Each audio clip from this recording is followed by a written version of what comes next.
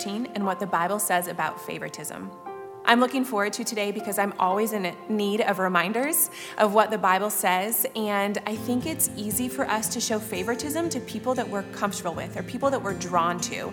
And even without meaning to, that in turn can hurt others. My favorite part of this section is verse 5.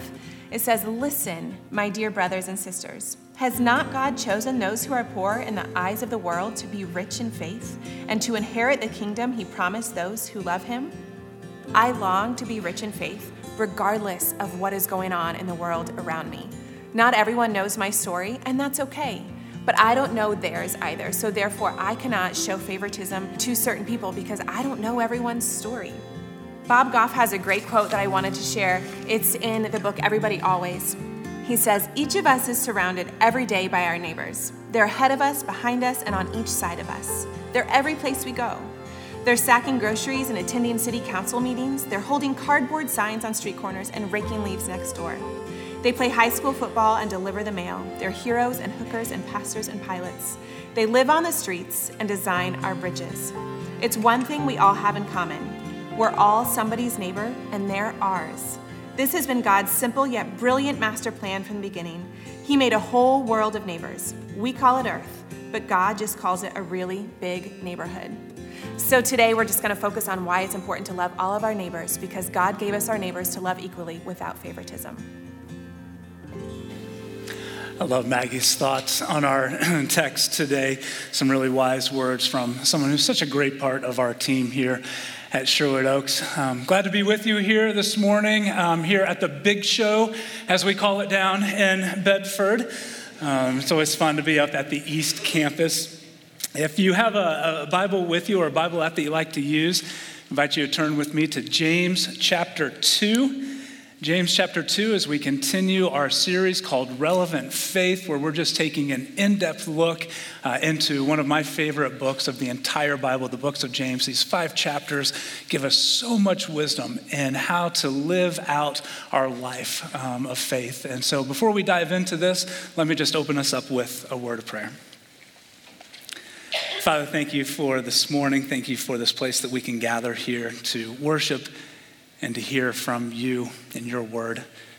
Lord, would you please speak to us, speak to our hearts in a way that only you can do it, God. There's a lot of convicting stuff in this text. And so I just pray, Lord, that yours will be the first voice that we hear. It's not going to be mine, but it's yours as you speak words of gentleness and love and compassion to us. Lord, let it be you that we hear, and let it be Jesus that we're more like as a result. And we pray this in his name. Amen. So about 10 years ago, I started cycling, and I had done a few rides on my own, and a buddy of mine came to me one day and said, "Hey, there's a group of us going on a ride on Saturday. Do you want to go with us?" And I said, "No, man, I don't think I'm ready for that." And he's like, "Oh, don't worry about it. You'll be fine. You'll be fine." He lied to me right to my face. I showed up that morning for the ride, and I should have turned around as soon as I got there, because when I got there, like, guys were all wearing like matching jerseys, and they were riding bikes that cost more than my car, like not collectively, but individually riding these bikes. And I had no business being there, but I thought, okay, I'm just going to give it my best. I'm going to try to hang on as long as I can. And so it comes time to go, and I strap on my helmet extra tight. I clip in, and I try to hold on for dear life. We get about 5 miles into this 35-mile ride, and I'm already gassed, like I'm barely hanging on, losing my breath, just trying to keep up. And as we're going, we come around a curve, and then we approach a hill. And so I'm like, oh, great. I'm going to just try to keep up with them as much as I can as we go up this hill. And about halfway up the hill, I look up. I barely have my breath. And everyone else in the group has already made it up over the hill. And I'm like, oh, no. And I try to catch up, and I start pedaling faster. And at that moment, God shined down his grace and his love and his mercy on me. And he allowed my chain to fall off of my bike. I had to stop. I was so happy. Oh, thank you, Lord. And so I hop off of my bike before I start rolling backwards, fortunately, and I get off and I look up, and the only person who has not crested the hill yet was my friend who had invited me to go on this ride. And right at that moment, he looked back and I looked up at him. We made eye contact and he kept on going. I wasn't sad. I put on my chain. I turned around. It was the hardest 10-mile ride I had ever done in my life. But in that moment, when we made eye contact, man, he and I both knew that I didn't belong. Like, we both knew I didn't belong in that group. You've ever been in a place like that? A place where you just felt like you didn't belong? Maybe it was at a dinner party with your spouse's coworkers. For most people, that kind of falls into the better for worse category of marriage, where you just do things because you have to. So you went to the party, and your spouse and coworkers, they're telling inside jokes. They're talking about office politics that you know nothing about. And so you're just kind of sitting there feeling like a bit of an outsider, feeling like you don't belong. Maybe you've taken steps towards living a more active lifestyle, and so you join a gym, and when you go to work out, you look around and you see people who actually know what they're doing on the machines, and you're like, I'm just trying not to hurt myself on these by doing it wrong. You know, they have their routine and they're grunting as they work out, and you're feeling what one place calls that gym intimidation, where you just kind of feel like you don't belong. You feel like an outsider. I don't live here in Bloomington. I'm from good old Bedford, so you'll have to help me out on this one. But I hear that there are actually different classes of Krogers in Bloomington. Okay, so you're familiar with this. This isn't just me. Okay, the one on the east side over by the mall is known as Kroguchi. There, you got to make the little symbol I heard when you say it.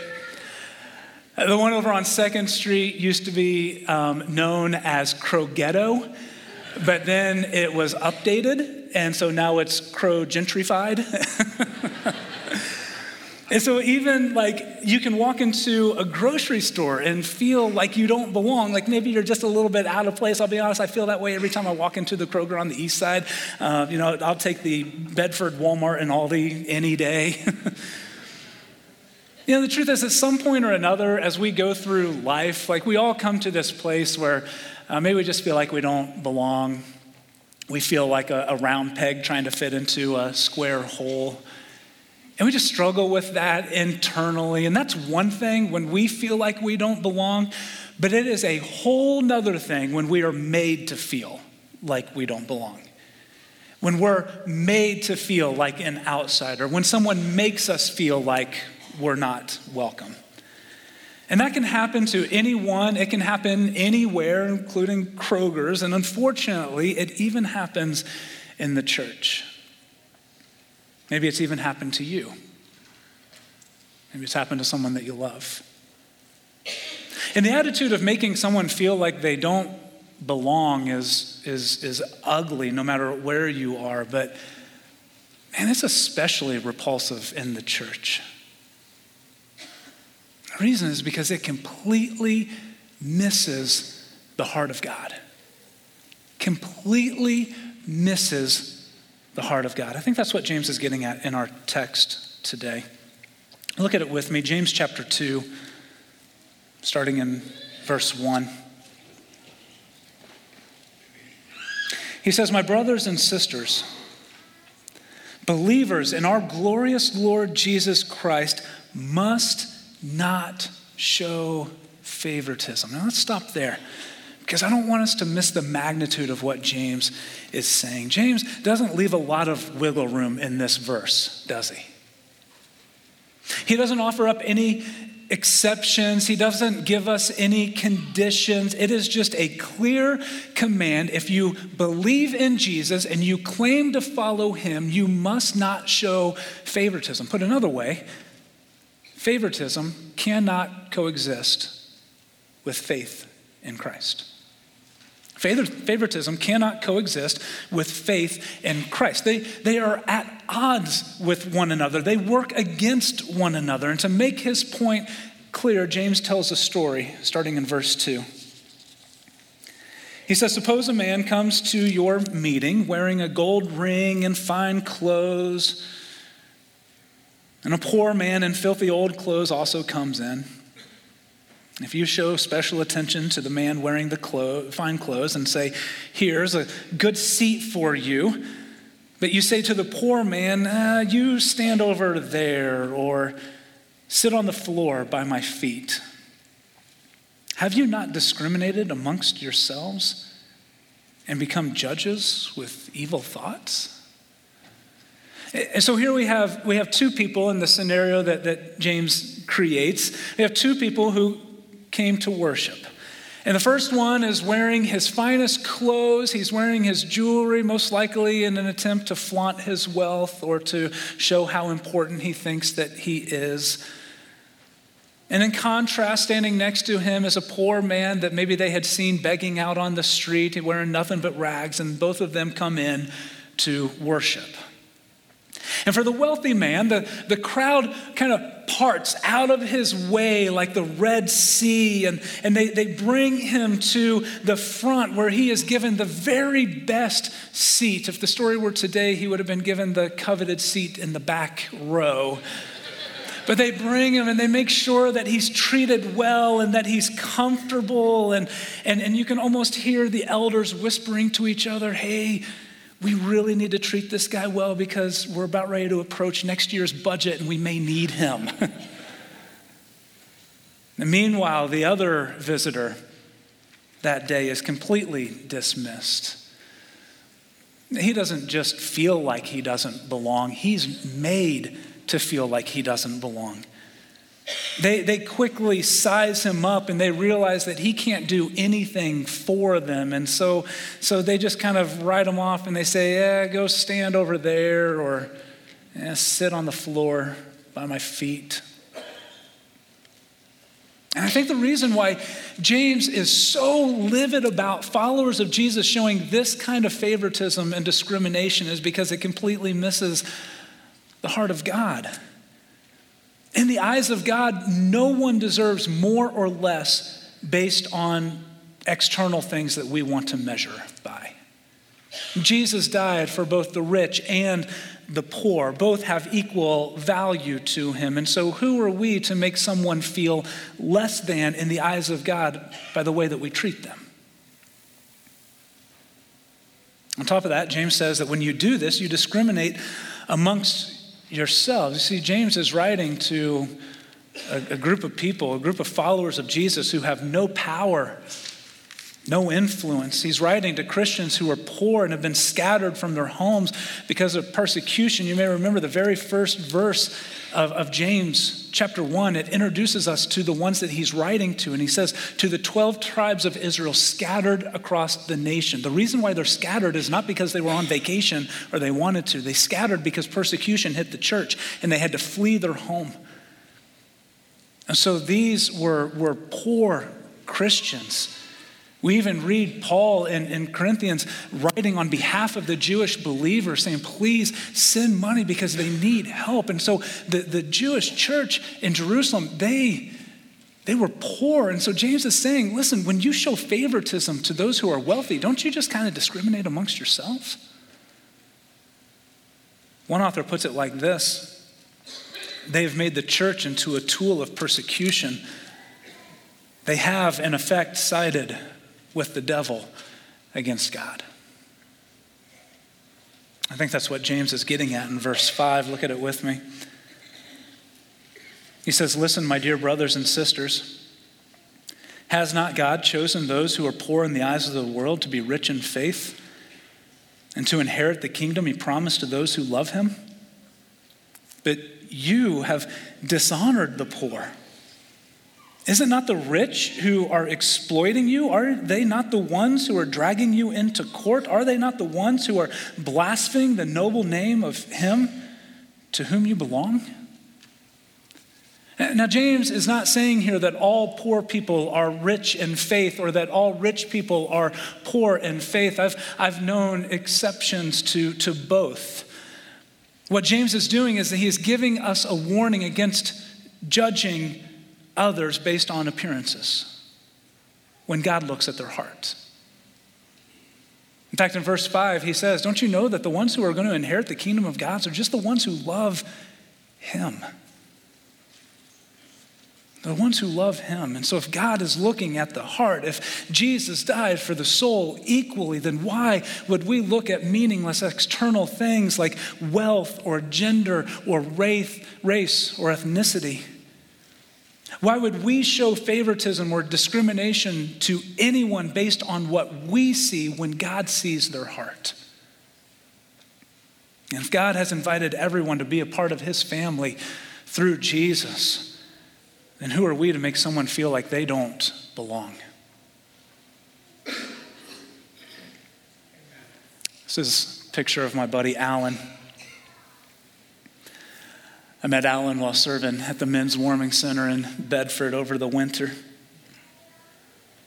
Over the course of a few months, we struck up a really sweet friendship. I love that dude. In fact, he was just messaging me before I came out here asking if I wanted to go grab lunch today. On the last night that we served there before the shelter closed for the season, Alan and I were playing cards, we were playing spades. It's something we did every Thursday night. He likes to think that he taught me how to play spades. I knew long before how to play, but I'll let him think that. A funny story, one of our volunteers that led up this ministry, Alan taught her how to play spades, and she got pretty good at it, and Alan goes, man, you're ready for jail now. And so we're sitting there, we're playing cards, we're cutting up, we're having a good time. And Alan looked up at me and he said, so can I come to your church? I was like, man, absolutely. You can come anytime. I would love to have you. And he's like, all right. We went back to playing cards. Played a couple of hands. About 10 minutes went by, and I'll never forget. Alan looked at me again, this time with a little bit more intensity in his eyes. And he said, would I be accepted at your church? I knew what he meant. Alan has scars from life all over his body. We all have scars. Many of us carry them internally where people can't see them. Alan's scars, pretty visible. Scars that tell a story of his brokenness and pain and addiction, but they're also scars that tell the story of God's grace and how far he has brought him if you just sit down and have a conversation with him. But unfortunately, he's so used to people judging him just by his looks and writing him off. And so the weight of his question hung there in the air for a minute, and after a while I looked at him, I said, listen, Alan, if you're not accepted at our church, then I'll walk out the door with you. And he got this big old smile. He's like, all right. And he slapped my hand and we went back to playing cards. Alan's been coming to the Bedford campus for the last couple of months. Got a message this morning during the 9:30 service that another man from the warming center, one of Alan's friends and his wife, were attending this morning too. I think that this is why James is driving this point home so much about the danger of showing favoritism, about the danger of discriminating based on things that we see externally. He knows that eternity is at stake for people, and that as the church, as followers of Jesus, we ought to go out of our way to guard against any kind of favoritism or discrimination that might get in the way of what God is doing in someone's life. And to really make sure that we get the importance of this, James closes with these words in verses 8 through 13. It's a strong warning. In fact, it's one of the strongest warnings that we'll read in the entire 5 chapters of James. This is what he says. He says, if you really keep the royal law found in Scripture, love your neighbor as yourself, you are doing right. But if you show favoritism, you sin and are convicted by the law as lawbreakers. For whoever keeps the whole law and yet stumbles at just one point is guilty of breaking all of it. For he who said, you shall not commit adultery, also said, you shall not murder. If you do not commit adultery, but you do commit murder, you have become a lawbreaker. Speak and act as those who are going to be judged by the law that gives freedom, because judgment without mercy will be shown to anyone who has not been merciful. Mercy triumphs over judgment. These 13 verses, James unleashes every literary tool available to him to make his point. He tells stories. He asks rhetorical questions. And if that weren't enough, he roots this command to not show favoritism in the very nature and character of God. James points back to the Old Testament and he says, listen, if you keep the royal law, the law that is rooted and founded in the love of God, the same God who from the very beginning made provisions for the orphans and the widows and the foreigner. If you love your neighbor as yourself, as God has instructed us to do out of his love for us, then you are doing what is right and good and pleasing to the Lord. But if you don't, if you break this law, then you stand just as guilty before God as anyone who murders or commits adultery. It's packing some serious weight behind this command. And he challenges us to live and act and speak as those who have been transformed by God's grace through Jesus. And those who are living in the freedom of that grace, we are now building God's kingdom here on earth and paving the way for all to come in, all to be a part of God's family where they belong. That's now our commission to go out and do. So if God is showing them mercy and not judgment, then who are we to do anything differently? Because mercy triumphs over judgment. The world doesn't need your judgment. They need your mercy. Before we close today, James says something in verse 9 that I want to make sure that we don't go by too quickly. I think there are words that should cause us to pause and reflect a little bit longer. He says, if you show favoritism. If you show favoritism.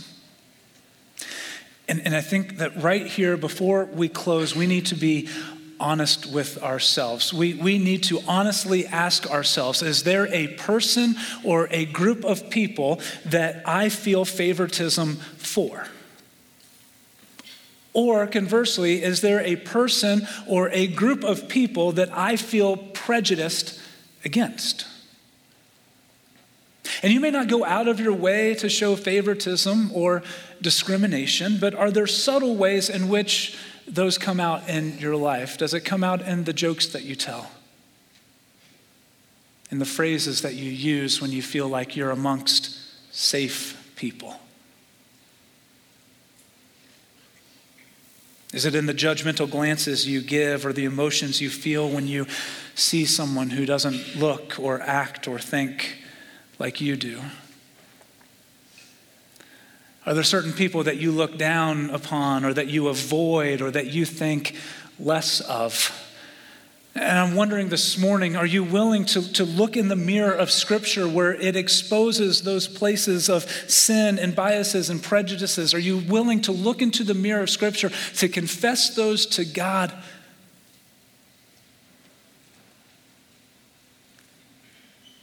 See, the truth is that authentic religion should lead us towards people who don't look or act or think the way that we do. Should lead us towards people, not away from people. And so one way to know if your faith is doing anything in your life beyond Sunday mornings is just ask yourself this: is my love for God leading me to love others that I would have passed by or overlooked otherwise? Is my love for God causing me to love others that I would have passed by or turned from otherwise? If it's not, then you need to ask yourself, why? Because Jesus modeled this kind of love for us, the ones that everyone else passed by or turned from. Jesus moved towards, and he showered them with love and grace and mercy. And as followers of Jesus, and in light of the warning that James gives us today, my question is, are you willing to allow your feelings towards others to be shaped by Jesus alone? Are you willing to allow your feelings towards others to be shaped by Jesus and the example that he left for us? Not your experiences, not your traditions, not your family upbringing, not your party line, not the news channel that you watch. Are you willing to allow your feelings towards others to be shaped by Jesus alone? In her book, Bird by Bird, Anne Lamott writes these convicting words.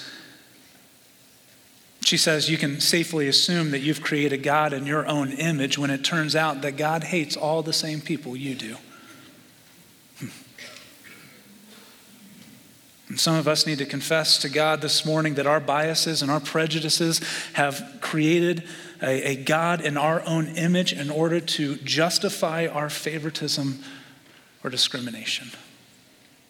And meanwhile, the one true God has invited everyone into his family through Jesus and has formed himself this beautifully eclectic church made up of people from every tribe and tongue and nation, those that you like and those that you don't. And if that makes you uncomfortable, then I'm telling you, heaven is going to be scandalous to you. As I'm out in the community in Bedford, and word is getting out more and more about Sherwood Oaks, Bedford, who we are, things that we're doing and we're about.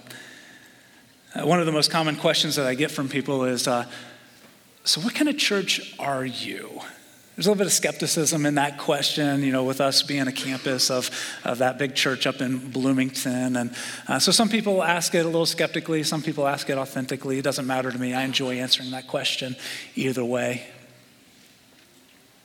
And so as we close this morning, can I just share with you the kind of church that I pray every day for us to be? Every day. This is my prayer, not just for Sherwood Oaks, Bedford, but for Sherwood Oaks Christian Church. I pray that we will be a church where it is okay to not be okay. That you don't have to have all of your stuff together to come and worship with us, because none of us do. And if you think you do, you're probably further away from that than what you realize. My prayer is to look out and see a church filled with people who are honest about their brokenness and their imperfections, that are honest about their scars, that don't try to hide them anymore because they speak a story of grace. They speak a story of hope for others who share the same ones.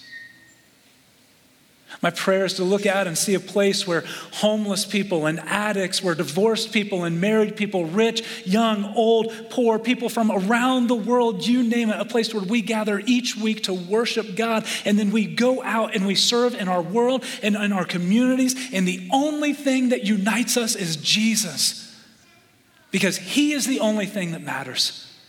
He is the only thing that we need.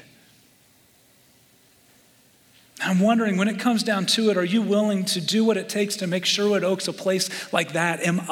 Are you willing to lay down your favoritism, your prejudices, your biases? Are you willing to lay those down for the cause of Christ and the sake of others? Because favoritism cannot coexist with faith in Christ. Can't. May we be a church that welcomes people with open arms, and we teach them how to know, love, and follow Jesus more. May we be a church that tears down walls instead of building them up. May we be a church that goes out of our way to make a way for all people to come back to God, to experience his love, and to be a part of his family where they belong. That's the way that God loved us through Jesus. Let's go out and love others in that same way. Would you stand with me as I pray? Father, thank you for your love and your grace. And Lord, your mercy to me when I have not gotten this right. Thank you, Lord, for the way, even over the last week, you have exposed my own biases and prejudices that continue to live in my heart. Lord, would you do the work in me to just remove those so that I can love people the way that you do? And Father, I may be alone in that this morning, but I have a feeling I'm not. I think all of us carry some of these things, whether we want to admit it or not. And so, Lord, would you just continue to work in us through your Holy Spirit to convict us, in your kindness, Lord, to lead us to a place where we repent from that, we turn from it, and we love others how you have loved them. Lord, we love others how you have loved us with this reckless love, this abandoned type of love. Lord, send us out to a world who is hurting and broken with a message that there is a God who loves them, that Jesus died for their sin. They can find new life and a fresh start in him. And no matter where they've been, no matter what they've done, there is hope in Jesus. It's not just for us, it's for everyone.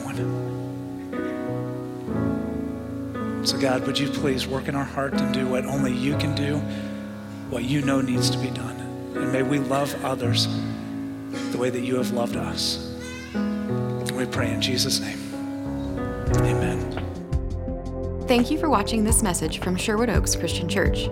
Did you know you can view any message from the past 6 years at socc.org/messages? You can also view complete worship services from the past month at socc.tv.